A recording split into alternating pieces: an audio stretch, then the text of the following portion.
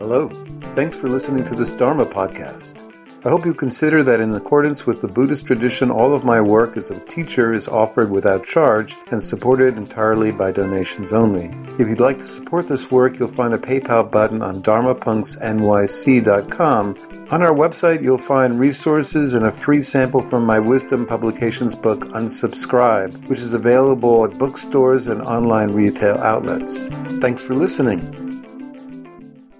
As our precursors who believed the earth was flat, the false perspective that we live under is the idea that the epicenter of the human mind is thinking. Thoughts are what generate our behaviors. And that if we could get our thoughts in line, if we could only learn the right way to think, that everything else would fall into place. Negotiating interpersonal life is simply a matter of getting the right insight, somehow being given the right set of ideas and concepts, and then everything will fall into place. And this idea that thinking is at the epicenter of the mind is certainly, by now, one that's way outdated. Some 2,500 years ago, with the appearance of the Dharma, first suggested that the mind actually has no epicenter, no generative, single, controlling entity, that thinking was just one of many components in the mind and was no more central than any other component. But he even went further and said that if there was any center or controlling element, it was feelings, the way we feel in our body. Right after we have any interaction in life, we have a feeling, and from that feeling, our drives and desires and our thoughts appear. So feelings were, for the Buddha, if any component of mental experience lied at the epicenter, it was not the verbal component of the mind. Freud in 1900, with the interpretation of dreams, and proposed that the mind was, or there was a tripartite mind. The core drives of our species were unconscious, that we weren't aware of it.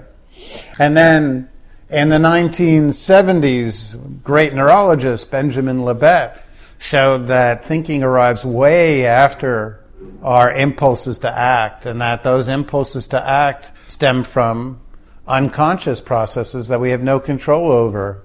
And then after that, Antonio Damasio, the most fundamentally important neurologist and neuroscientist of our day, showed that it's gut feelings, what he called somatic markers, once again mirroring the Buddha.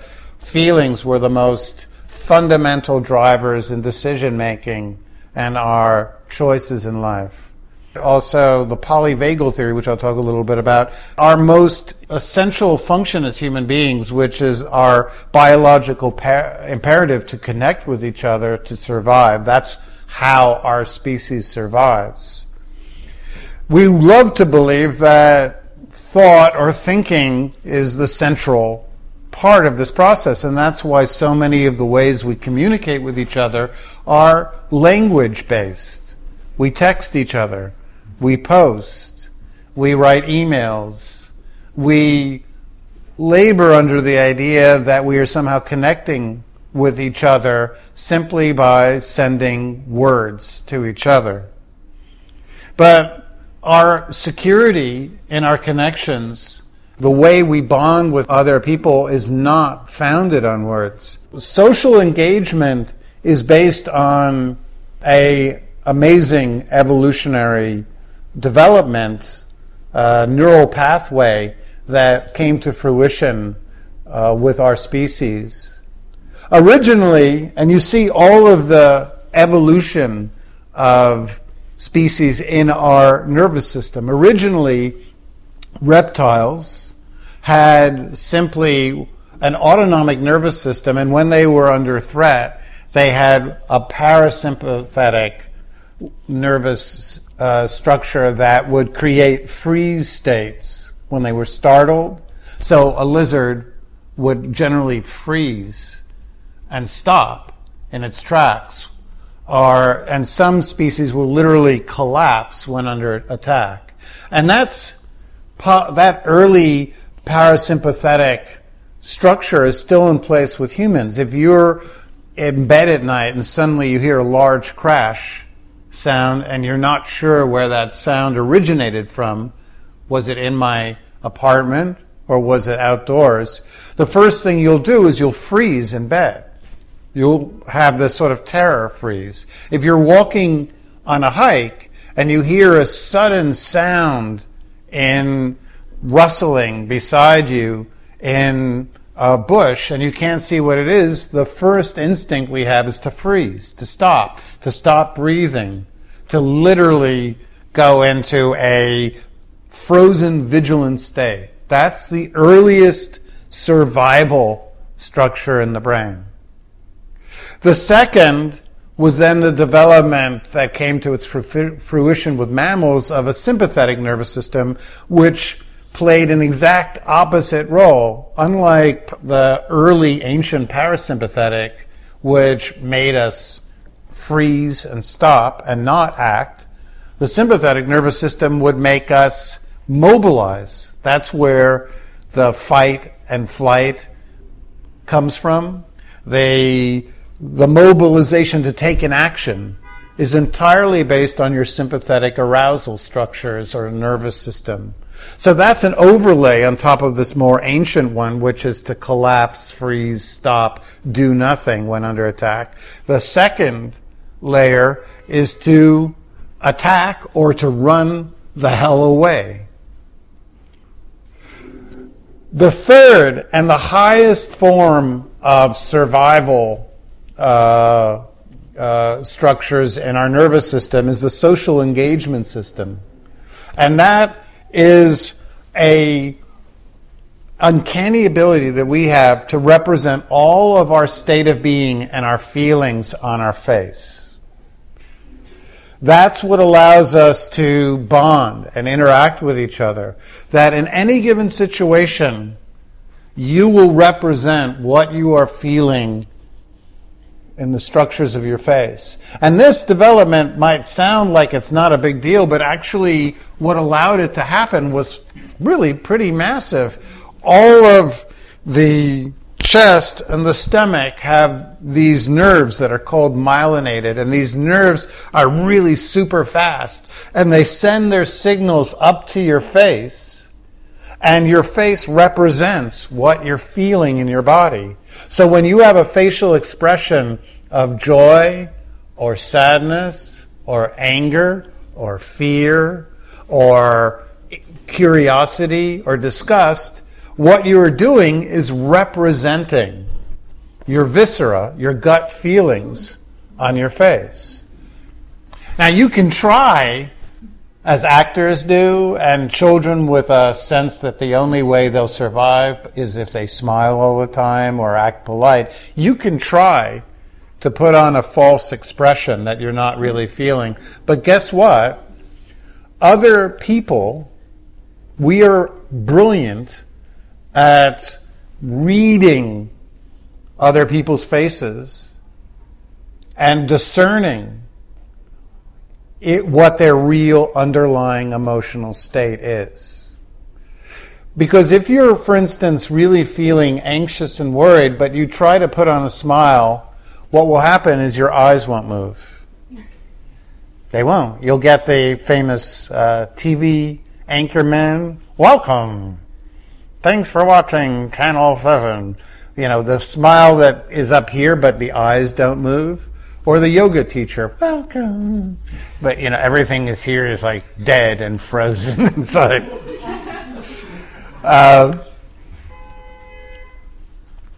So we try all the time to present emotions that we don't feel, but the people that we're with are, in an uncanny, very fast way, they're reading our body language and especially our faces, and they're discerning whether or not we are actually presenting an authentic representation of the way we feel. And they're actually discerning what we're really feeling, because they can read the entire nuances of the face in a millisecond. This was necessary for our survival. Our ancestors, when they would encounter somebody from a different clan out during hunter and gathering, that person might very well be hostile, or they could be benign. They could be friendly. And the only way people would know how to discern was not on language, because language is a relatively recent appearance in our species, about 30 to 40,000, when we've been on this planet for 200,000 years at the very least. So for much of the human experience, it wasn't mediated by language at all.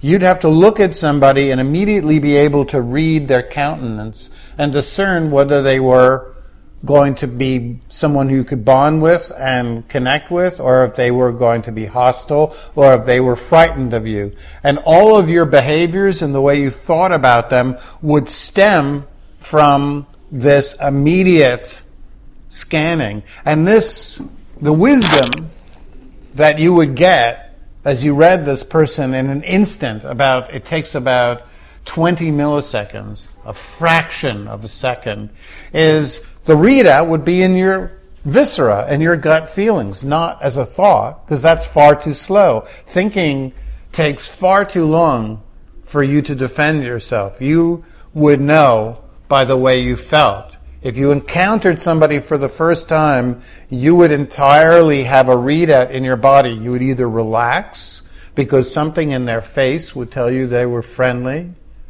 or you would get on guard because something in their face said that they were aggressive, or you might become aggressive yourself because something in their face would say, I'm terrified, and you might want to take something from them. But all of that would not be determined by thinking. It would be determined by the way you felt. That process has to be done so quickly. It's entirely done by unconscious structures in the right hemisphere, the midbrain and the brainstem. It's known as neuroception, and none of neuroception is conscious.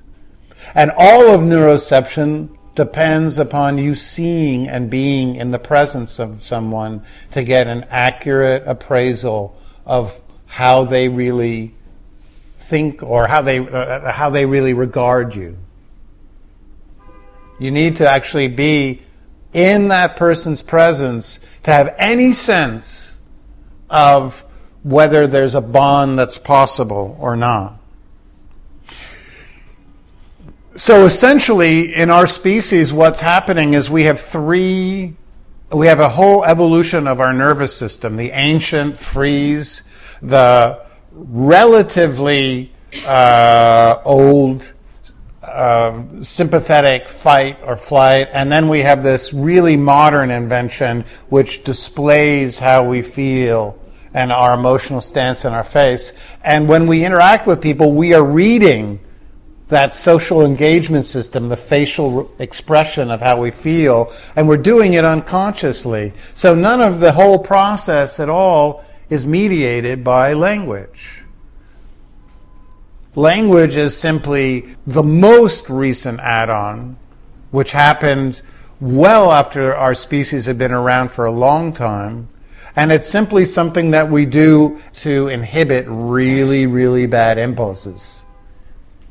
But language plays very little role in human bonding. We'd like to believe that when we send a text or an email or that we get a post, that we're actually in some way solidifying or furthering a relationship. We're not in any way establishing or concretizing our bond with someone. Generally, in our day-to-day life, the way we interact with other people is the first thing we do is we use the most recent invention in the animal kingdom, the social engagement. If I meet you for the first time, I will go in and I will represent how I'm feeling on my face. And if you present a feeling on your face that I can feel comfortable with, then we'll continue then to use language and emotions to connect and deepen our relationship. But if there's something on your countenance your facial expression and body language that presents to me either complete indifference or more likely even aggression or fear, then that will trigger my sympathetic nervous system, and I'll want to get the fuck away from you as you want to get the fuck away from me. And that will push me to act in a survival sense. But suppose you're about to attack me. I suddenly see you've got a knife and that you're going to lunge at me. I might freeze. I might go back to my earliest evolutionary impulse. So we have each of those, and the thing that determines which one we use, whether we use facial expressions or actions or freeze to survive an encounter, is not our thinking. It's actually the brainstem, the oldest part in the brain, that gets all of the information from the body and then decides, okay, I can work with this person. I'm going to allow thinking and executive function to happen where I can communicate with language. But maybe the brainstem decides, I don't like the looks of this fella. I'm going to protect myself, and it'll shut down my executive function, and it will put me into a survival mode, and that will determine entirely how I regard you and interact with you. Stephen Porges, the founder of polyvagal theories, one of many amazing insights he had is that the way we breathe, our heart rate, the amount of control that you have over the fluctuations of whether your heart rate jumps too much or it stays relatively calm, and how quickly you can calm your heart rate determines which of those systems you will use when you interact with people. People whose heart rates tend to jump or fluctuate wildly because they tend to be more reactive, those people are much more likely to go into their fight, flight, or freeze states. Children who grow up in abusive settings wind up with wildly fluctuating heart rates, and therefore they can't interact with people in certain situations. They go directly into aggression or fear or outright dissociative freeze, because literally their heart rate tells their brainstem, I can't interact. I can't use executive function. I can't connect vulnerably through facial expressions and language. I have to protect myself, because that was their earliest experience in life. So how we look at each other non-verbally is what establishes our security. And given that we're a social species, the interpersonal non-verbal connection, our ability to interact through a vulnerable disclosure of our emotions, are what lies at the heart of human bonding and human security, human confidence. It's entirely not done by text. It's entirely mediated by the vulnerable presence, proximity, attunement, care, the look that another person gives us. Thoughts are only a very last gasp inhibitor of action, but the bulk of what we do in our bonding and in our lives is that meaty moment when we present a vulnerable expression to another human being. That a lot of my last 11 years, I've been volunteering, training hospice workers at New York Zen Center, as well as teaching here and doing counseling.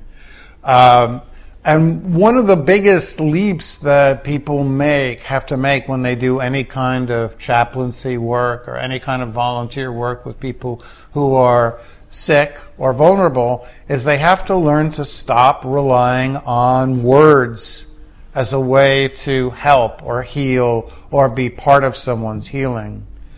The way we heal is by presence and by vulnerably mirroring back someone's emotions to them. And the only way we can do that is if we allow ourselves to feel what they're feeling. When I'm with someone who's desperately struggling, I don't try to cheer them up, and I definitely don't try to use language first and foremost as the means when somebody is in a great degree of distress. I just sit and I mirror back the expression, or I try to be vulnerable and signal back to them through my own facial expressions and body language that I get it. I don't have to be clever or smart or intellectual or say the right thing, because none of that will actually co-regulate another human being. Co-regulation is a miraculous process that human beings have. When we are deeply triggered, agitated, distressed, what calms us down is not somebody telling us it'll be all right. It's somebody's presence, their facial expression, their tone in their voice that I link up to. And when we do that, we accomplish something called limbic co-regulation. Our heart rate sync up, and we start to breathe once again at a slower pace. We go out of sympathetic arousal into homeostasis, which means we can interact, we can actually use the social engagement system, and that process is mediated not through words. Now, many of us, due to early life experience, can have personal histories that prime us to, unfortunately, misread the expressions that other people give us, and therefore needlessly wind up in arousal when we don't need to be. People who grew up in unreliable caregiving very often will unconsciously choose emotionally unavailable partners because that's what they got in childhood, so they're attracted to partners who are not really available for commitment or intimacy. But then they'll spend the entire relationship, especially a relationship if they finally find someone who's secure, they'll spend the relationship reading in the other person's face abandonment and intentions to leave where there are none, because that was their early life experience, being abandoned at crucial junctures of their life. And they will become suddenly activated and anxious and expect to be abandoned when in fact the other person has no such intention.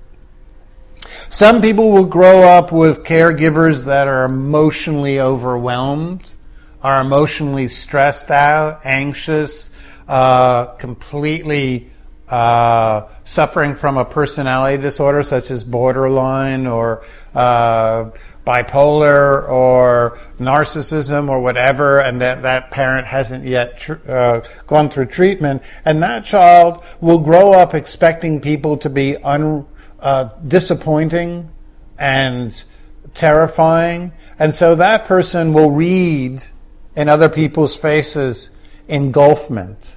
They will feel that somebody is always about to trap them into something they don't want to be trapped into. So their early life experiences have led to a struggle in neurocepting, reading other people's emotions. People who are bullied at school very often will see aggression in other people's face where there are none. I was bullied in one summer camp, and for many years later, I would see aggression in male friends' eyes and countenances that was not there at all. People who experienced early social rejections will very often see that people are rejecting or judging them where that's not happening, because that was their early experience. So they start to neurocept it unconsciously. They start becoming on guard and activated to leave or fight where there's no rejection happening. The way we have to deal with these situations is not by trying to think our way through or tell ourselves we'll be all right, but the way we work with these situations is by changing the way we feel, because it's the way we feel that will create the ability to connect and bond securely with other people when we are needlessly triggered. I'll give you an example. The previous week, I was asked to speak at a large Buddhist event for Tricycle magazine. And when I went there, there was about, 100 people, none of whom I knew. And it was in a completely novel environment, and everybody looked very different than the people I teach. They were like a whole group of very kind of much older people who looked, frankly, pretty like retirees or a little bit more conservative than the kind of crew I generally attract. And I felt, frankly, nervous. And I speak in front of people all the time. But in front of this group, this new situation, it started reminding me of early life experiences where, with interacting with peers at a new school, I didn't feel that. I felt rejected. And so I started to feel my sympathetic nervous system started to activate. I started to feel nervous. My heart started pounding. My brainstem read that. And then my thoughts to justify the situation started to race. And so what did I do? If I tried to tell myself, oh, I'll be okay, I do this all the time, that wouldn't have done a damn thing. I would still be just as nervous talking to them as I was, because thinking doesn't talk anybody out of being nervous or having a panic attack. Plays no role. I could do other things, but what I knew would work is what I did. When I went up onto the stage and they had us sit down, I went into a broad body state, and I made sure my exhalations were much longer than my in-breath. And I found one person's face who looked very friendly in the audience, and I stared at them. And so in looking at a friendly face, I neurocepted that, which created a pleasant body sensation. In going into the broad and build state of, when you're in that broad state, your body is not in the sympathetic, which has you contracted and ready to mobilize. When you're like this, your body's reporting to your brain that you can use your social engagement system. When your body is big and spread out, your chest is wide, your stomach is relaxed, you're making eye contact, and you're just allowing yourself to naturally express what you're feeling, then you're in the social engagement system and you can relax. The breath, the long out breath, is reporting to my brainstem that I'm not under attack. So I didn't have to go into any startle state or any activation state. So I could do the entire process. At no point did thinking play a role in the process. It was entirely embodied and physical. Now, I could have done some other techniques that would work just as well. I could have visualized being with someone that I feel really safe, and that would have created a naturally relaxed, a longer breath. And so I do a lot of visualization meditations as a way to relax and maintain a state of homeostasis. And of course I meditate all the time as a way to maintain vagal toning, which means my heart rate hopefully doesn't jump as much or fluctuate as much, and I have a greater, hopefully, degree of ability to regulate my heart rate so that I don't needlessly put myself into an anxious, activated, triggered, wanting to get out state. And I used to be in that because I grew up in a very violent childhood. So much of my recovery has been meeting in therapy with Buddhist therapists who created a bond that was not so much based on language, that was based on a very safe interaction of emotions, and also through meditation and through my own counseling with others. If we have any of these attributes of misreading other people's intentions, misreading their states of being due to our own childhood emotional wounds, what will happen is, unfortunately, our thinking will not come to our aid. In fact, thinking doesn't ever play devil's advocate. If you are stuck due to early life traumas or wounds, reading hostility or abandonment or dysregulation in other people's faces where there are none, your thinking will justify that misperception. It will say to you, it will justify why you're dumping people, and it will encourage you to not bond and take risks, and it will justify every person that you've left in your life, because that's what thinking does. It always goes along with what we're feeling. If we want our thinking to be in charge of helping us heal or regulate or address wounds, it plays, unfortunately, far less of a role than we would like it to. So what does play a positive role? 1, seek safe people in your life. Try to bond with people who can calm you, who can soothe you, not so much by the sterlingly brilliant things that they say, but because something in their presence, just being around them, gives you a permission to relax. Your body naturally settles. Your shoulders relax. Your stomach softens. And you'll know who these people are because when you think about them, you just visualize them, you will start to feel a sense of ease. You will start to feel something in your chest or your stomach where the viscera, the somatic markers, the neuroception is telling you, oh, when I'm with that person, I can relax and use social engagement. 2, controlling the breath.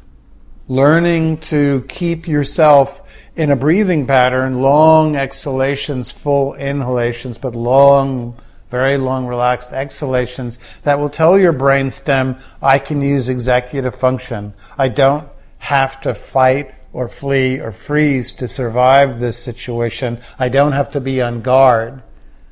And when you're on guard, you can't use all of your executive resources, your cleverness, your association in your right hemisphere, your creativity, anything you can't use.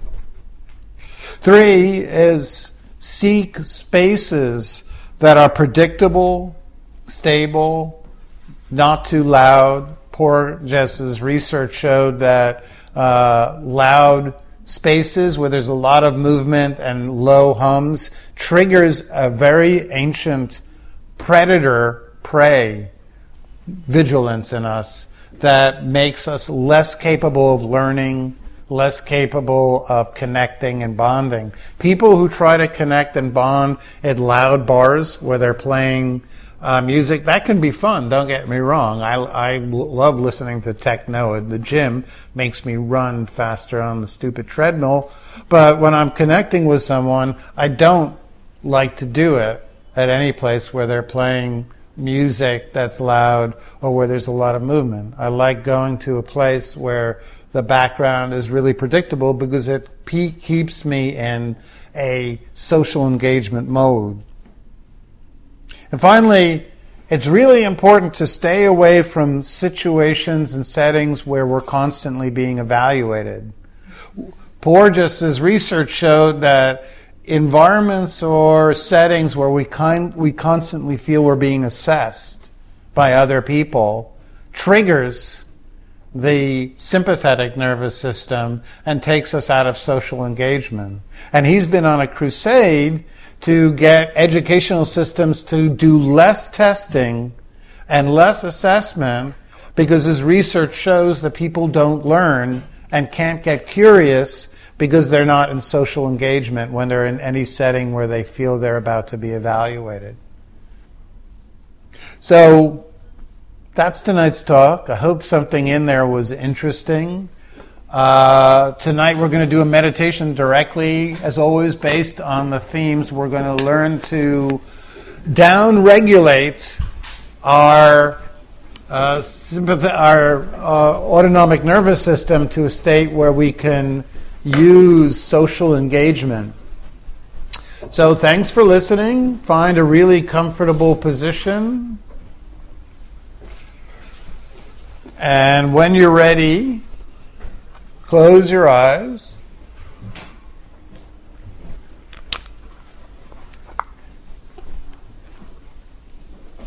And when you close your eyes, don't try to push your body into any state.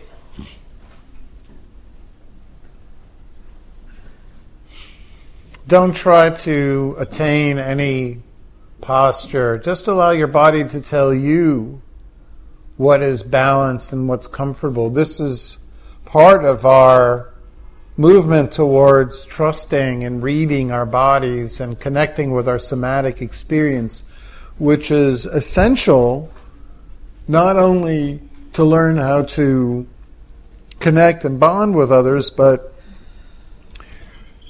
if we're aware of how our body feels, we can know when we are needlessly in an arousal state, and we can start the process of down-regulating the arousal so that we can once again use our executive functions, our ability to connect and reach some kind of interpersonal harmony, not through aggression or defensiveness. So that depends on knowing how you feel in your body.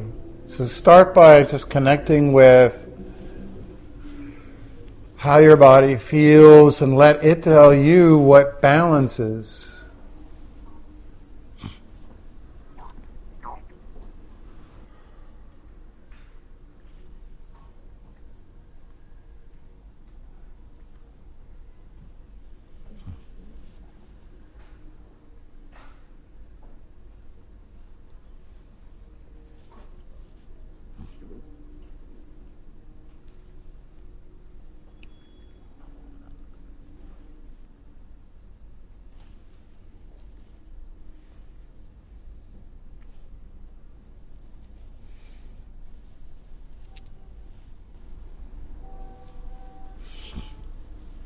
So let's start by using the breath to relax the key areas of the body that tell the brain whether we're safe or unsafe.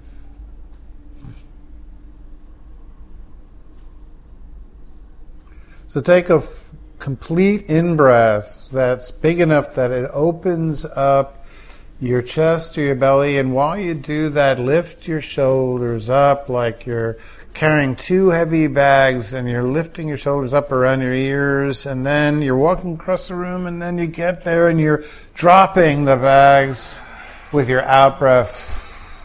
And let that out-breath be as long as you can. And when it feels right, gently either butterfly or pull back your shoulders just enough to open up your chest. And what you've just done is significantly change the messages that your body is sending up to your brainstem. And you're now sending a message saying, I'm safe. I don't need to be on guard. So let's take another full in-breath and push out our belly, or pull it in, something that feels uncomfortable. And then long. And while you breathe out really long, allow your belly to soften to its most comfortable setting.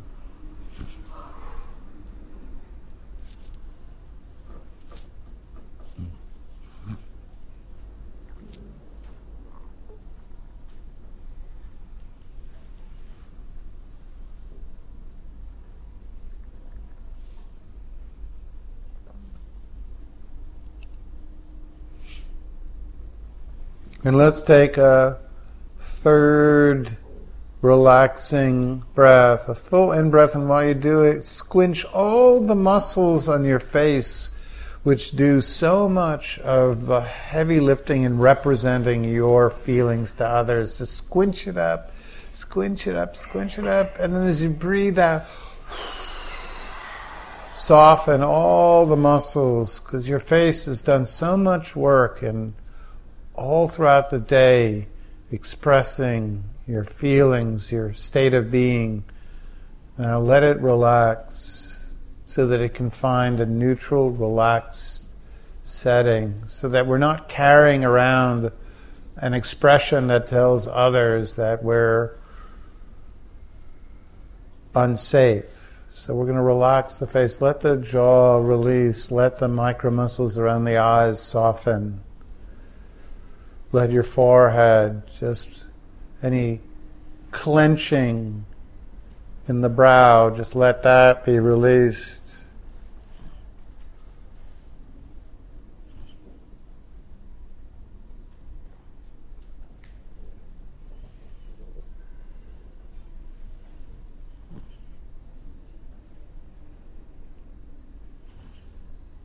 So let's just stay for a while in a really relaxing breath without trying to tinker too much with your breathing pattern, but just put a little emphasis, a little steering in keeping your out-breath really long, really letting go. And with every out-breath, see if you can find some area in your body that might feel clenched or tight, or needlessly contracted.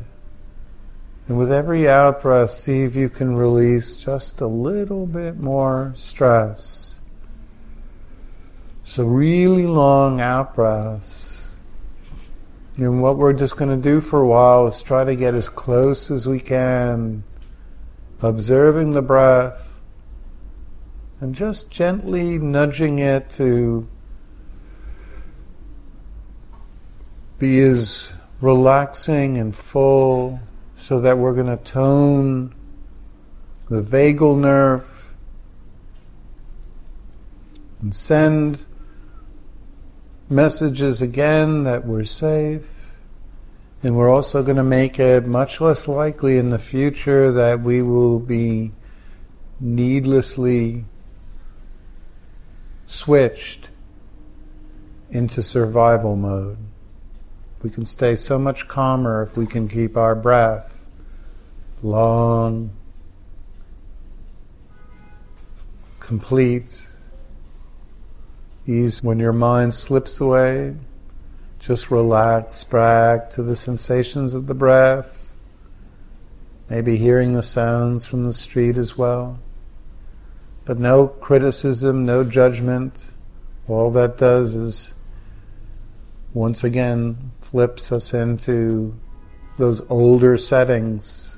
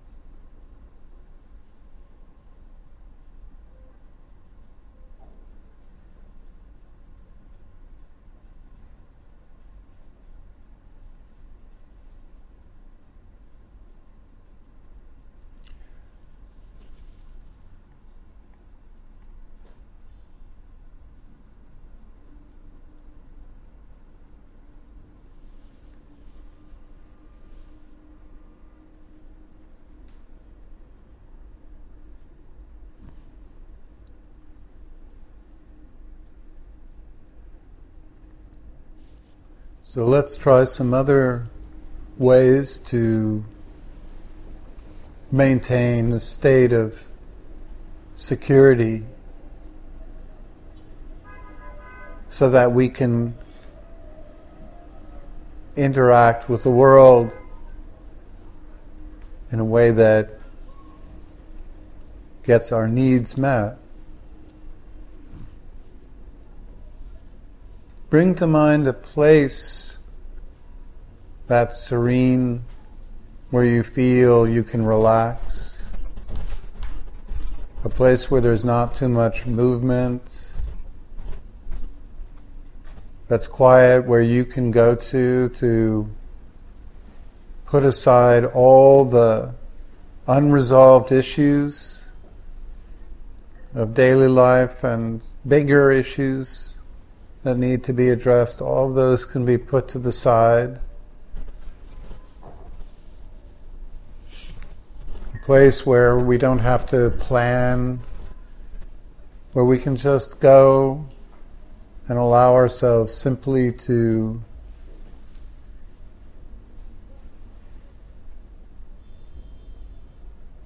revitalize, recharge, replenish.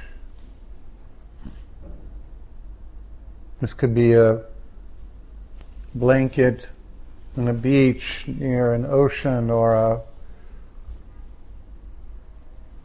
a beautiful scenic view in the mountains, or beneath a tree by a river or lake. Perhaps a welcoming couch in a perfectly lit, quiet room. A couch you can sink into. Some space that's predictable, supportive.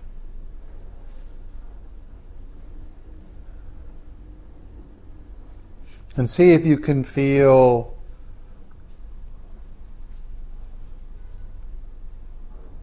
some energy flowing upwards in your body, from the belly to the chest, or the chest expanding. The sure sign of moving from a guarded posture to a more relaxed, pro-social stance. If you don't yet feel some sense of ease, a releasing of contracted muscles in the belly, a sense of an ease in the flow of the breath in the chest. If you don't feel the shoulders slightly release, then deepen into the image, or find another image that feels even more inviting.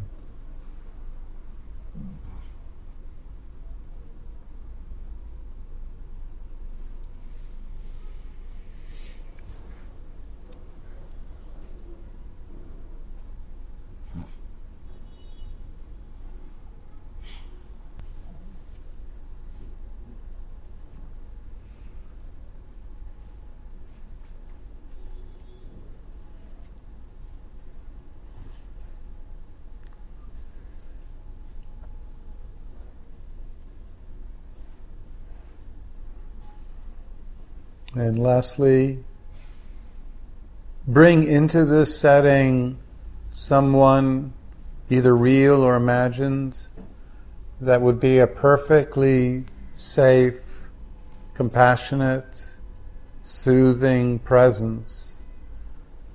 Someone who would simply provide a sense of support and companionship.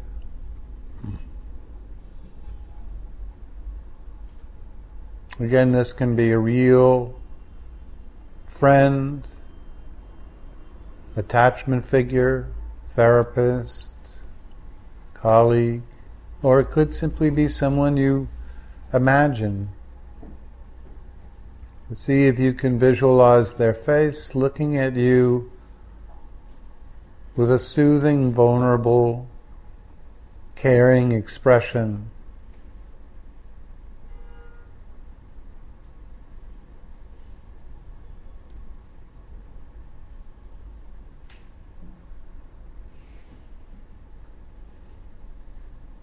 These are our deepest needs that we have. Safety, connection, bonding,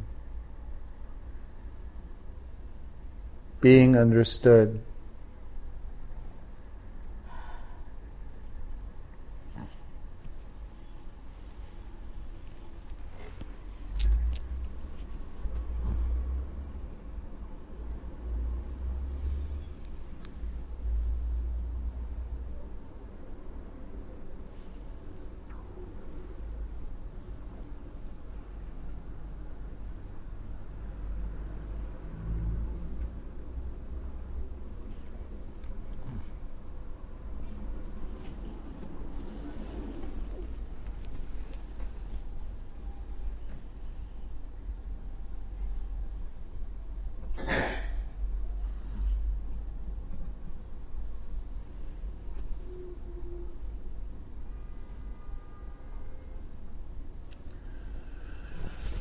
So in a moment you'll hear the sound of the bowl, and when you hear that sound, very slowly, not too quickly, as you open your eyes, set an intention to bring an awareness of your body, especially your chest and your belly. The more you're aware of your somatic experience, your visceral state of being, the more you can have a sense of when you're being activated. You can know what setting you're in. You can use the breath to essentially down-regulate yourself into a state of safety, security. And you can choose in a more skillful way who you want to connect with.